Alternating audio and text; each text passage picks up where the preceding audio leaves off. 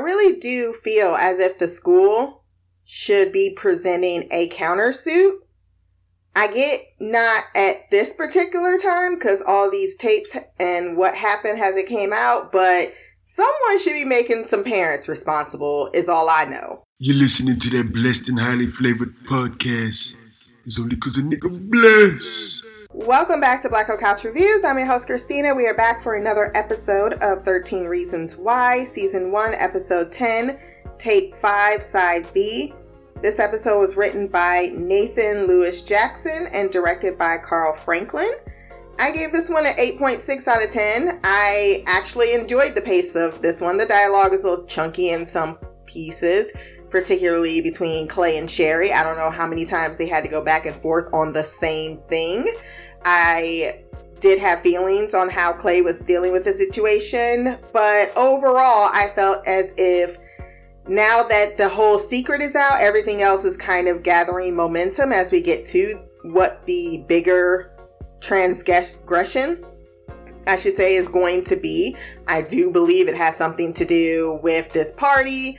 I also think something happened between Bryce and Hannah. I still stand by that. And I also am really getting disenchanted with some of these characters, like Courtney. She's someone I could care less about because she's being a straight up, absolute and utter denial bitch, and I can't deal with that. At least a lot of the other characters are coming to terms with the fact that, okay, someone good knows about the shitty things we've done, and maybe, just maybe, this is not the wrong thing for this shit to come out. Because there are bigger things at stake versus, I said she had a fat ass, or I love that he said that too. I published a poem. He raped a guy. Two different scenarios in which I'm not going to feel I'm going to have the spotlight on me, but I guess this is high school and it matters so much what other people perceive you involved in. But yeah, this is, I can see why this is controversial, but I do appreciate some factors pulling back into that high school 90210 drama type of area, because I think this show works better there than it does trying to make a particular moralistic argument about something. And I guess I could see where that would, I may not have even made sense in that sentence, but it makes sense to me. So I'm gonna not do scene by scene on this one. As I stated in the previous, I think it's better to just start with characters and run through the list of what we learned. So I'm going to start with Justin and Jessica. I thought last episode that he was at the point where he was going to confess what's going on. She cried in his arms. She needs him. But no, this is a moment in which he is having sex with her to alleviate some of the fears that maybe they're splitting apart or there's a problem between them. No, he didn't do that. He's still keeping quiet. They discuss about how he hasn't been over since the night of the party. And then he quickly leaves. But he does notice that she's been drinking heavily because he sees a bottle under her bed, but he's not saying anything about it. And it is haunting him when he's alone. But other than that, he's pretending himself. Even with this friendship with Bryce, like every time I see Bryce hug Justin, it just creeps me out. And then where Jessica went at the end of this episode, yeah, she's definitely spiraling completely out of control right now. She knows something is wrong down in her gut, but I find her reaction 10 times more understandable that she is in denial versus say like Courtney. She had something happen to her that was absolutely tragic. And then when you get this idea a little bit later with Jessica that she's got this army father, she knows how to handle a gun. So that's gotta fuck with your psyche, that you believe you're a strong, protected, sheltered person, that you can handle your own. And then this terrible thing happens to you while you're incapacitated and you're helpless and you're weak. And that's going to cause a different break in your psyche versus hey, my sexuality came out in a photo no one even knew was me, and now I'm gonna keep pretending as if someone's just lying about this whole entire, like, Hannah must have been a liar. Like, everybody's like at that table, like, bitch, it was true what she said about me. About you? About you? About you. Oh, okay. So stop saying that. And it really pisses me off that they have a female character being the one that is adamantly saying over and over again, Hannah must have been lying. So they do meet up at the school the next day. She's very sexually promiscuous now. I'm not sure she was like that before, but she wants to take him to the auditorium in the theater so that they can get it on. But he is kind of like, I need to focus on school and you should focus on school. He's trying to keep people on the right track. You saw this in a flashback too, which is a black guy I've never seen before, but it stood out because in that flashback, Justin's like, oh no, you're not going to smoke weed with us because you've got scouts coming and this, that, and the other thing. You see Bryce trying to be like, well, that's the time to relax. And you have Justin being that person that's like, I know I'm tainted. I know Bryce is tainted. However, I don't want everyone that we, like, if you're a good person, he's not trying to corrupt you in that sense. At least not to the extent that it will sabotage you. And I find that an interesting trait of Justin's. And because she says the words, you're to protect me. And she's talking about how he won the little Justin for her. And you can see it hitting. She's trying to confront the situation without confronting the situation. And she's trusting that he's telling her the truth. And I think Clay is right. He's the only one that's going to be able to say, no, this happened to you. You have to deal with it, even if it means I'm complicit and I fucked up because I did not protect you that night like I was supposed to. And then I didn't say anything afterwards. There was an interesting bit of tidbit when you saw the kids together when Zach was talking, which, Zach, back off. Marcus is kind of like, he's almost coming into the, like, hey, we got his credibility shot, but at the same time, I'm not down with throwing him in another car and trying to Tony Montana his ass. That's just ridiculous. And he's even getting on board with, well, maybe this isn't so bad if it comes out, because maybe Bryce will be prosecuted. And Zach's the only one that brings up a very valid point. Do you actually think he's going to be prosecuted for his crimes? And I think that, coupled with what we learned last week, but I guess it goes back again to what the mother said, Mrs. Jensen. Doesn't matter what happens after the fact. It matters that you say something. And I think that's where most of our students are getting to that point of, okay, yeah, maybe my knee-jerk reaction was fuck, but now that time is processing, and I've, like, everyone else seemed to have probably went through these tapes in a night. Clay's the only one taking off fucking week or 2 damn weeks to get through these tapes.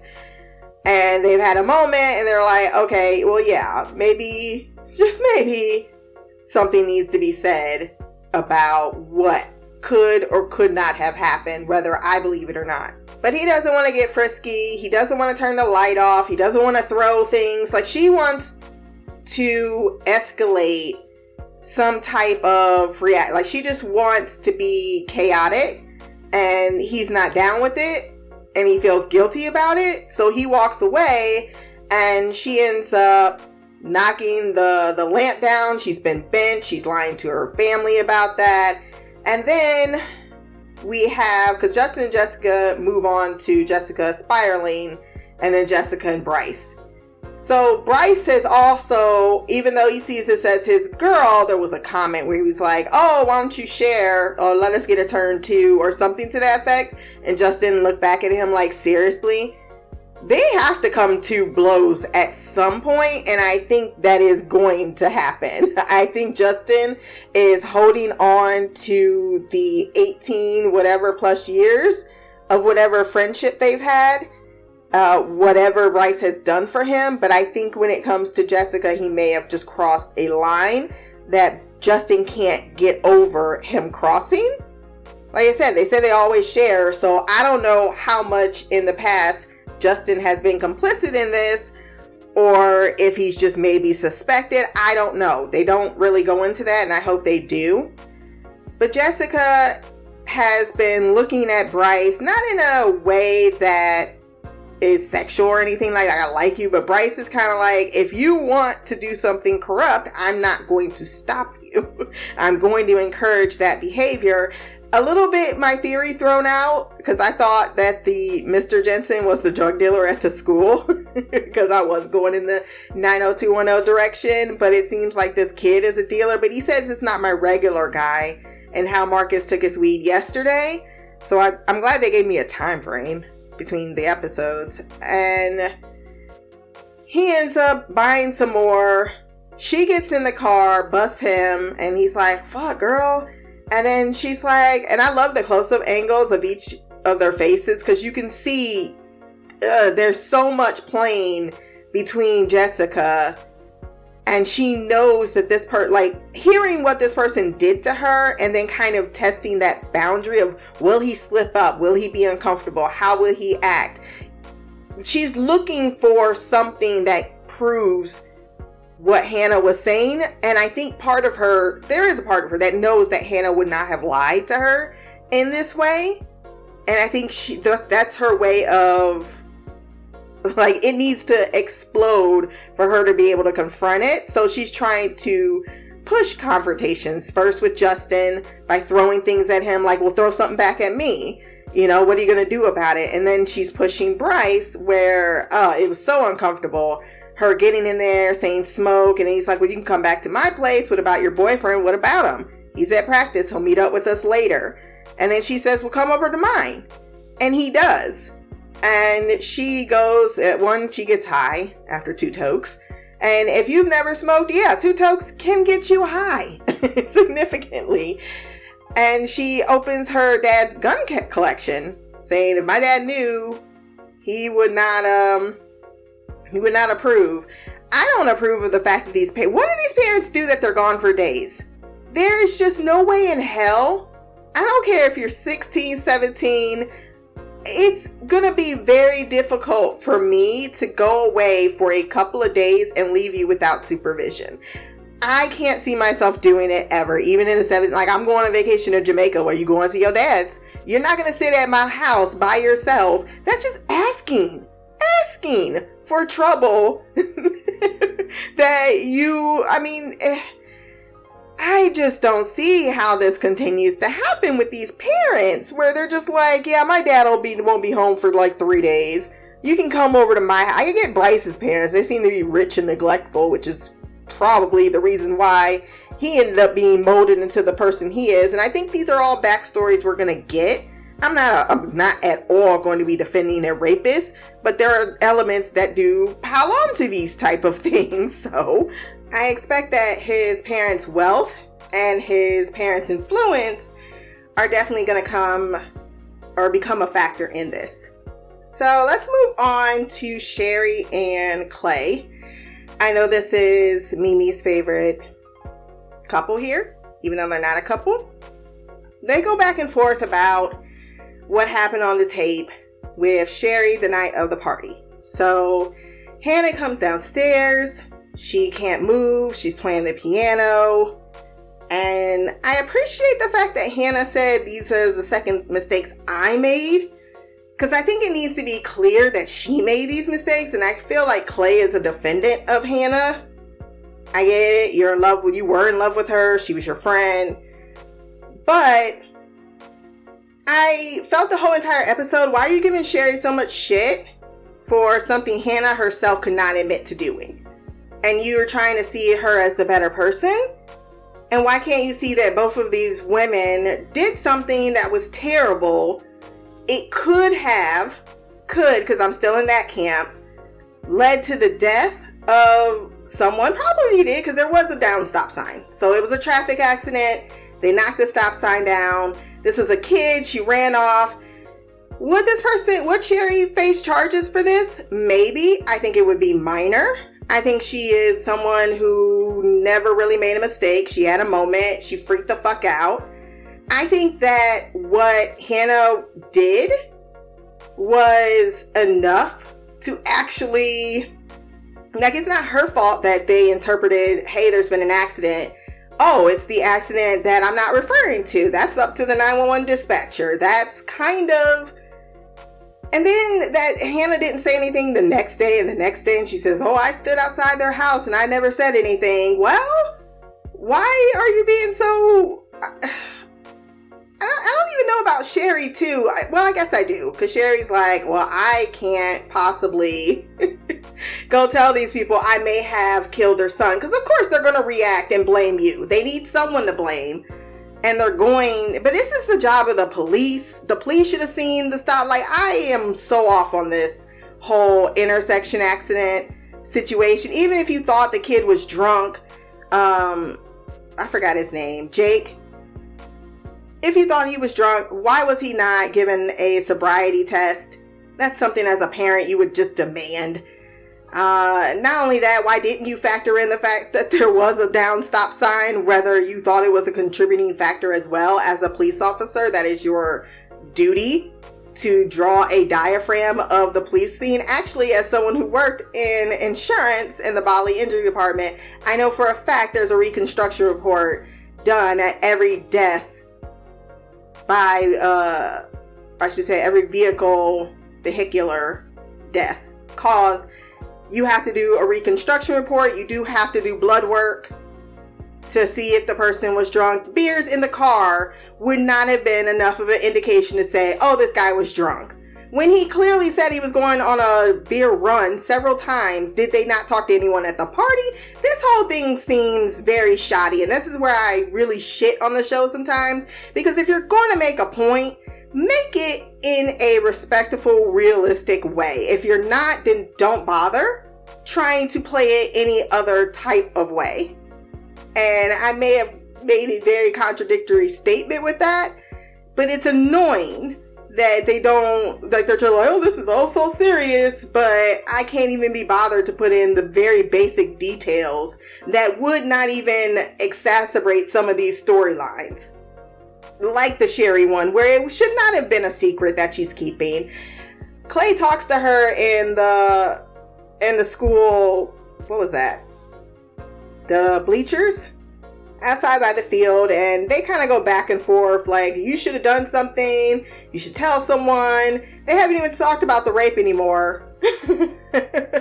I'm still and that's where I'm like with Clay too, like, bitch, you keep judging everybody else and how they have their secrets and what they should do about them, but you're keeping their secrets as well, and you're not doing anything either.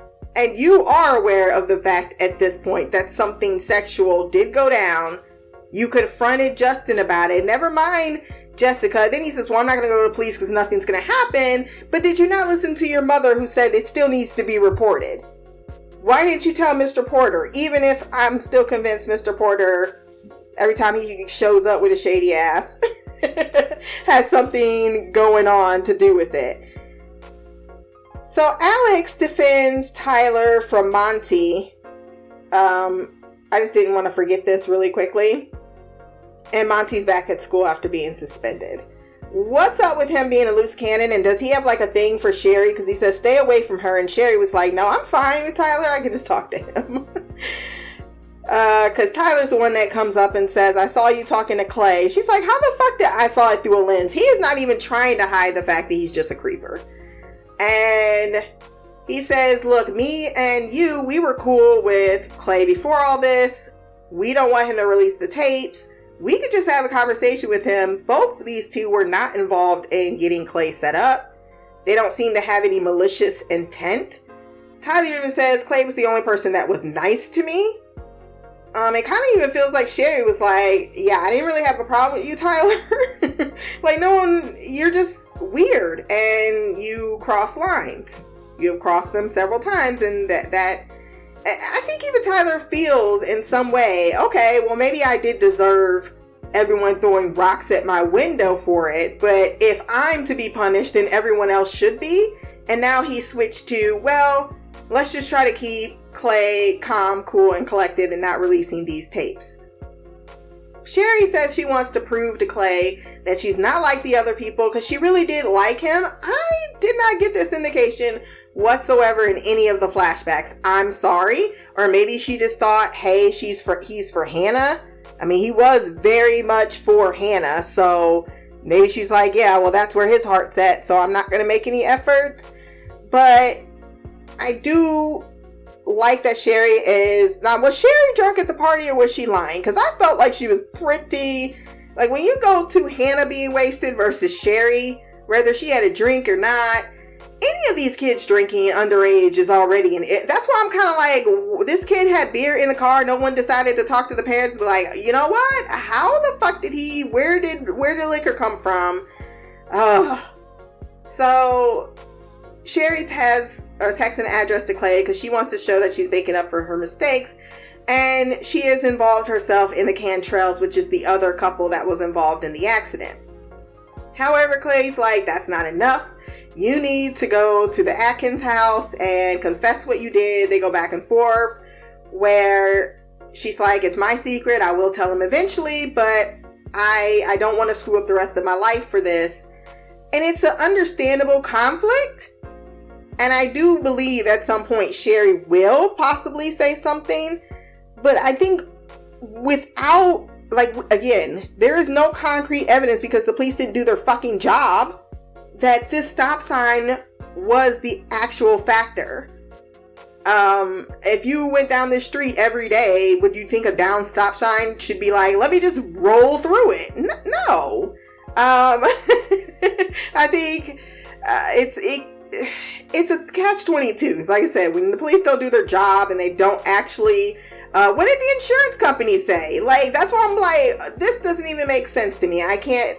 And maybe because it is a vehicular accident and it's my level of expertise on how this would have played out, that I find this whole accident thing just a whole bunch of shit. Yeah, that's probably why I am so rough on it, because there's just no way in hell there would not have been, if not a legal, a insurance responsible party. No way in hell. Clay then goes to the Atkins house and says that Jeff was a friend of mine, and I don't... It's another thing where I like the pace of this episode, even though I didn't like all the conversations. But he goes there and he says, you know, it was nice to know that he had been feeling guilty about this, that he thought that his friend lied to him and did this really stupid thing. But then I was like, he's the one that told you he was going for a beer run. He's the one that said, I'm not drinking. I'm sober. Sherry was sober for the most part. I think she was freaking out about what her dad did. There was no damage to the car. They weren't involved in the accident. Like I said, they were involved in kid hits fixed object. That's why I said it's an accident. Whether it caused another accident, it's still an accident. I don't think she'd be facing criminal charges for it, even without reporting it. And I've seen people do some shit that they might get ticketed for. But no, this is not as life-shattering to Sherry. Even though it did lead to someone driving, we don't know the factors of speed in the accident. Maybe the Cantrells were going too fast. Maybe Jeff was going too fast. Again, I need to get over this. I do. It's too much when it is actually your job. And he says, I was mad at him and I just wanted you to know. Now, this was fucked up that Clay found his body.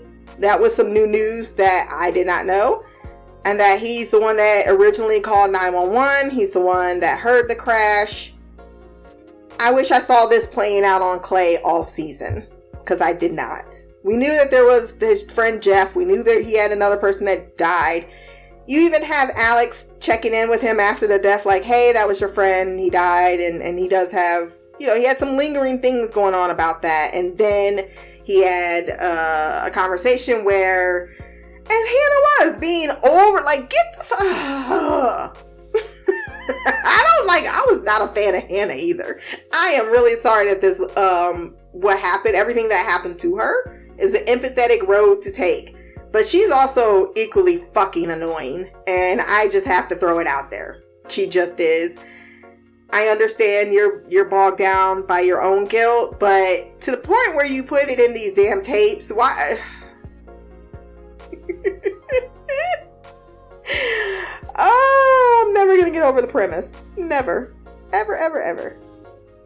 So that's pretty much we got covered with the kids this week. Clay and Tony in the episode at the park where he says, you're about to listen to your tape. We know that he had some intimate encounter with Hannah.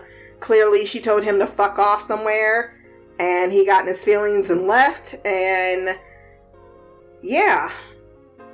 So he says, we're about to listen to your tape. He's like, I don't want to do it. And he's like, but you got to. And that's the next episode. What else in this episode? The Baker Club, Tape Club, they met up once. I think I covered that. The other part that I guess to touch on is the lawsuit that I still don't feel is a lawsuit. I thought what the school was offering for the settlement actually was rather reasonable.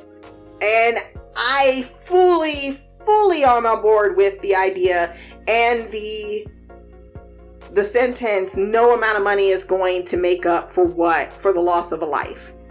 And what I feel in this settlement offer was the school saying, we're willing to sacrifice, like we're not taking this out of insurance. This is money that would go to the school. We're going to put certain actions in place, And she's like, well, why wasn't it in there before? And they were like, yeah, there was a policy in there before. Of course there's a policy. There usually is. And this goes back to my part of the schools that you're not in charge of parenting my child.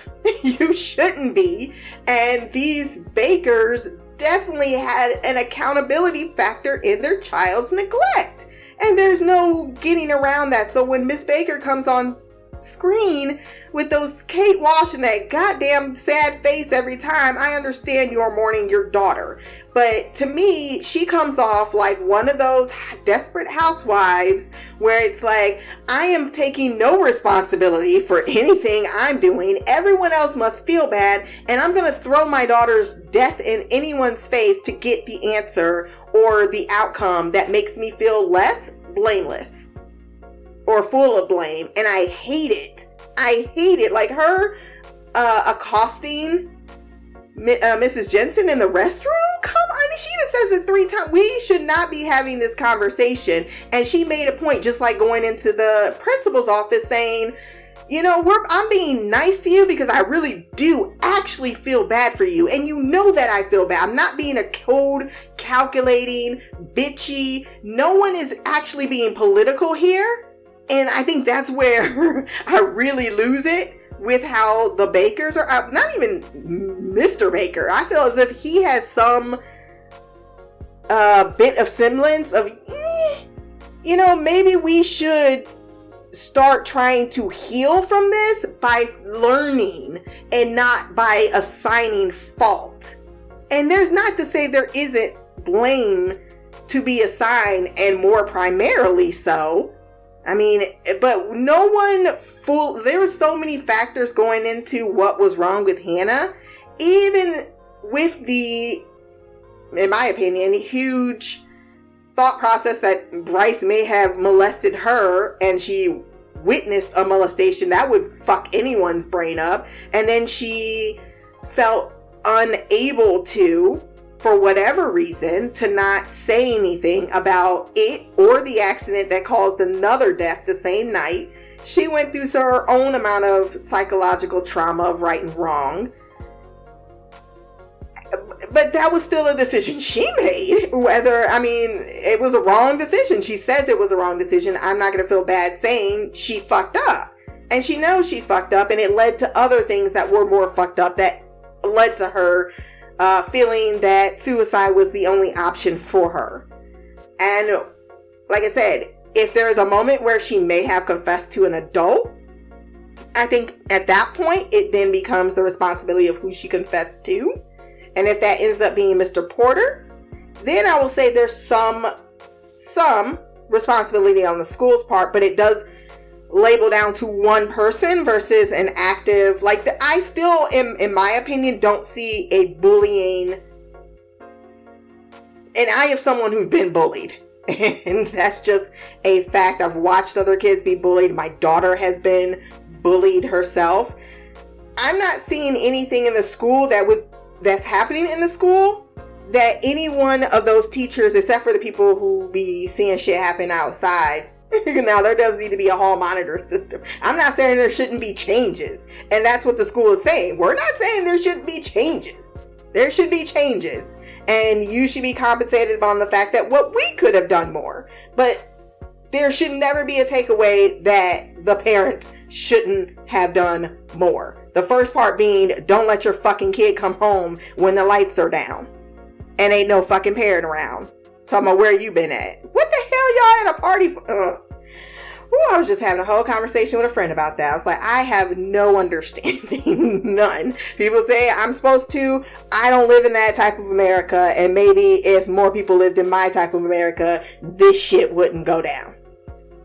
And that is all my feelings on this episode. Some of it is just repetitive dialogue I've had before. So I am sorry, but that's the message they're pushing. So I have to keep pushing back against it. But overall, I do think that the show is starting to emerge a little bit more. And everything has been a lot of setup. I will feel better when this is more actively out. Because there has to be. I will not accept that Jessica leaves the season without saying, I was molested. I need to get justice for that. And if Hannah was too, then definitely. And I even feel like I have a hard time with these kids. I have a really hard time. Because I really like Sherry and what she's trying to do. And I was defending her earlier. But at the same time, girl, if you listen to all them damn tapes, you didn't write nobody's anonymous fucking letter. Y'all is too damn smart, even for your own secrets, to be, and the fact that they even had it in this episode, a character saying it, makes it worse. So let's now get on to our feedback.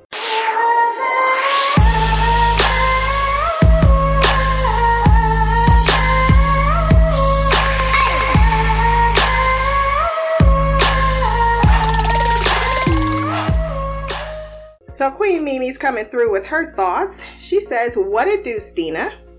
Okay, so I kind of figured out that Jeff was the other student that died, but how he died, I am shook. I know I was totally on Sherry's side and I wanted her with Clay, but what she did was pretty fucked up. I mean, there's no way for us to know for sure if the accident was caused by there not having a stop sign, but one can assume that A plus B equals C. Not always. Not always. But it's a fair assumption to say that at least is an option. And her helping the older couple is commendable, but it doesn't dissolve her of all the wrongdoing. That's true.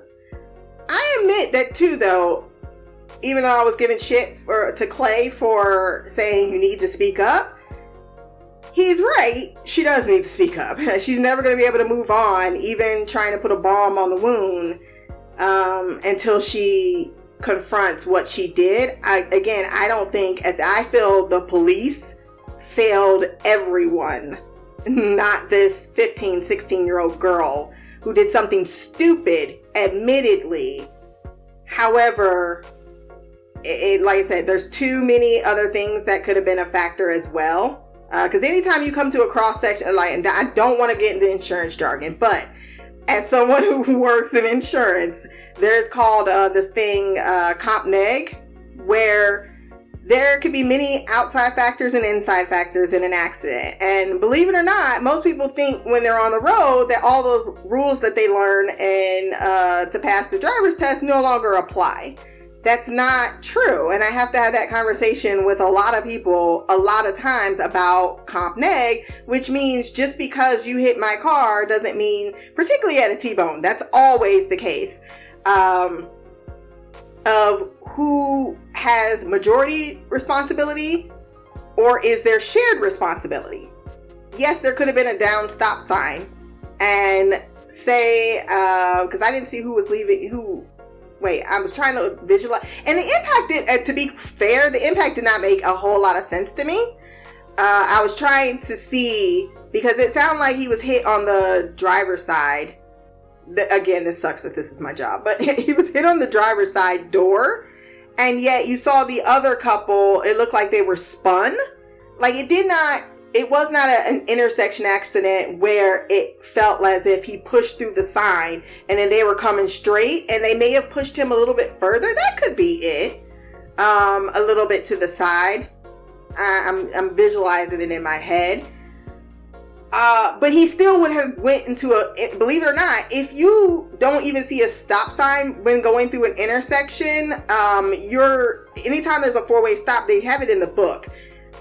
Even without a down stop sign, he would have been able, to see that down stop sign. Look at the fucking post. He would have. Secondly, and that, we put negligence on drivers when they even die. It's like, what was you thinking? Did he pull out too soon? If someone was coming forward and you just blew through the stop sign and then they just were driving, you didn't have enough time to look over and see them, that's where comp neg comes into the play. Every accident has what were you doing and how did you react, and if you reacted appropriately. Again, the insurance company and the police failed significantly at this crime scene, and they didn't portray it right. So I should just let it go, and I keep trying to explain it, but I'm stuck now because this is my OCD thing. But go back to your point. A plus B can equal C, but it's more likely that the worst thing that would have been done to Sherry is that her insurance company would have been possibly a responsible party, or she would have been a responsible party and made to monetarily take care of some things, possibly, but that's only if that was the conclusion that was made, that her hitting that stop sign earlier was the actual thing that caused the accident. And I don't think you're going to be able to make that correlation, because despite it being down, it's almost like, I'm trying to make a good example. So, shit. And there is one, trust me, in insurance, there's a lot of different situations where this would not have been the fault. It would have still been the fault of the drivers, because when you're driving, you have a due diligence to your road, to what you're looking at, to your surroundings. People, for some reason, don't think that. You do. You can't put fault on something. If you go to a four-way intersection, and I'm sticking on this, you are required to make a left and a right turnaround. Whether you thought that thing was down or not, you're still at an intersection. That's still the law. You still have to take a moment before crossing through, unless it's a red or a green light. That's the only way in which the T-boning can happen, and you did blow through a light.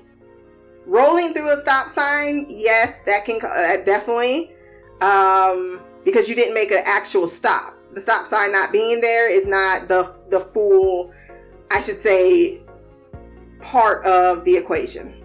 Damn, I went on again and again about that. I'm so sorry. She continues, and her helping the older couple is commendable, but it doesn't dissolve her of any wrongdoing. Yeah, like, she should have taken her part. It's just not going to be as criminal or life altering as she thinks it is. And if she had talked to someone, she would have known that. I'll admit that she's different from the rest of the group. She's not a terrible person and seemingly kind-hearted, and I don't think she was drunk and driving. I don't think so either. Like, first and foremost, if you are going to drink and drive, ain't no way you're going to be able to do a backflip. And I'm not saying that you can't. I don't think she was intoxicated. She was ready to go. She was very talkative. Like, the person that was drunk in the car was Hannah. She was very clear. Like, she was helping her out. Like, let me get you in the car. Like, you okay? You want me to get you some water? You look fucked up. She continues, I think she just knew she would get in a lot of trouble for being at that party and not paying attention while driving, so she drove off, and that's something stupid that a high school child would do. But it doesn't change the fact that what she did was wrong. All mistakes have consequences, and she needs to answer for what she did. I'm a strong believer in karma, and that everything you do in the dark comes to light at some point, whether you're ready or not. We don't know what Clay's done yet, but I do feel like once he finds out, he's still going to feel like Hannah needs justice, even if his personal tape is horrendous. I don't even think his personal tape is horrendous. I think that Hannah just threw him in this mess. I guess we'll find out next episode for certain. You already know. But I don't think what he did was nearly... I feel as if he may have played out, and she may have played out, a situation where, well, Clay, you could have done something, and that's why you're on this tape. Because I feel as if she threw him in the same category as Alex. And I don't really feel as if Alex did anything wrong. I just don't. So I have an indication that I might feel the exact same way with Clay. She says, she continues, I have a sneaking suspicion Clay's tape is going to be something we never anticipated. Hannah did like him, we know that, and I'm pretty sure they were making out at Jessica's party, so I think we'll finally have confirmation on that. But since Clay's tape is next, we're going to find out. I'm real sad about Jeff because he was super fine. He was so fine, super fine. Jeff can get it. Jeff was just a sweet kid, I felt. You know, he's like, yeah, I had 2 beers, but that was 2 hours ago. This is Coca-Cola, he even showed him. That's why I was really thrown off by Clay's reaction. I was mad at him because I thought he lied to me. Because you thought beer was in the car and he told you he was going for a run? That don't make no damn sense. She continues, I know according to everything we've seen, he's straight, but Alex still comes off as gay to me, right? I am not convinced he isn't. They keep hinting that he's still in love with Jessica, but I just cannot get over the fact that I think he's gay. It's the nose ring, I think. I think you can be gay and still love a woman. I've known plenty of men that have even slept with women and they're like, yeah, I've had a child with this person and I love them to death. I just don't, and it's not to say that he's not bisexual. I think that he does. I think he's confused maybe about his sexuality. I think there's something about Jessica, and you can love someone and you're really close to them and you just feel this connection and you can think it's something and you may want it to be sexual, and you wanting it to be sexual doesn't mean that you still aren't ignoring that other part of you that knows differently in your heart who you are and what you're more attracted to, right? So no, I think it's perfectly fine that he's totally in love with Jessica still. I think Jessica loves Alex, but for whatever reason, I'm still not thrown. Like, she gave it up to Justin, but she wasn't going to give it to Alex? Or maybe it's because Alex wouldn't commit. I was not sure why they broke up. My last point is about Bryce. I don't understand why everyone is protecting him. It's really infuriating, the fact that Jessica is still hanging out with him at her house and drinking with him, even though all of her so-called friends know what he did, and Justin just keeps letting it happen over and over again. I don't think that he knows about her being like, I think that might be the straw that breaks the camel's back, is Jessica fucking with, I think she wants the truth to come out. As I was explaining in my breakdown, I think she's pushing and pushing and pushing to see what happens, to see if someone breaks.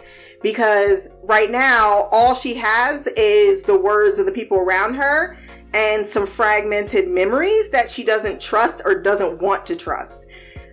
So she's protecting herself by not fully acknowledging that part, hiding behind the trauma. But I do believe that she is beginning to test these relationships between Justin and Bryce to see how they react, that to inform her as she's just spiraling, because she's traumatized, which is understandable. But I agree, it's definitely cringeworthy. She says he claims to care about her more than anyone and anything, but it seems to me he's doing everything in his power to protect himself, not Jessica.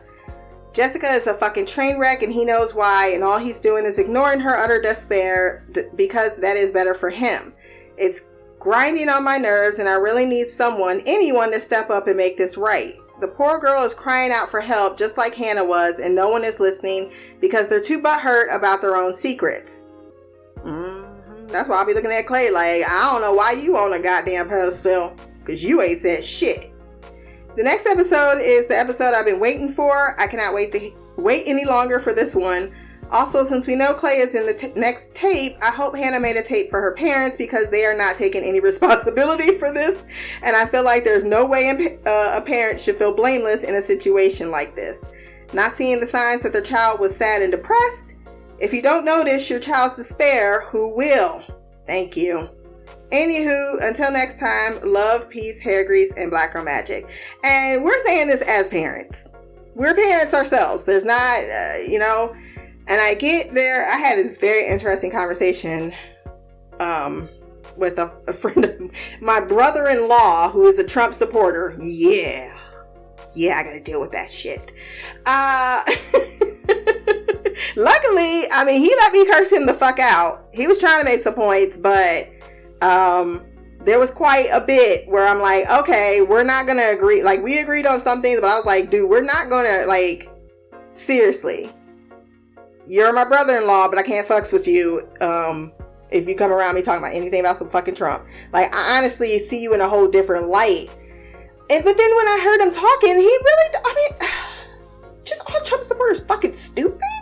Half of them just seem so goddamn in fucking la la land. Like, you're talking to me about some legislation. Like, what? I don't even feel like you're doing your due diligence, sir. You keep talking about the other party. That is what people do. It's like the same shit y'all did with Hillary. Well, this person did this person. And I just brought this up to y'all in another podcast. Take the progression of the Republican Party from 1880 to now. It's a whole different landscape. That's what time fucking does. Oh, people are so frustrating. I swear. 89% are sheep, and the other 11 of us are really trying to just live a good life in which our sanity is kept in check, and we possibly may reach some of these sheepish people with some actual knowledge that change their perspective. And that's just life.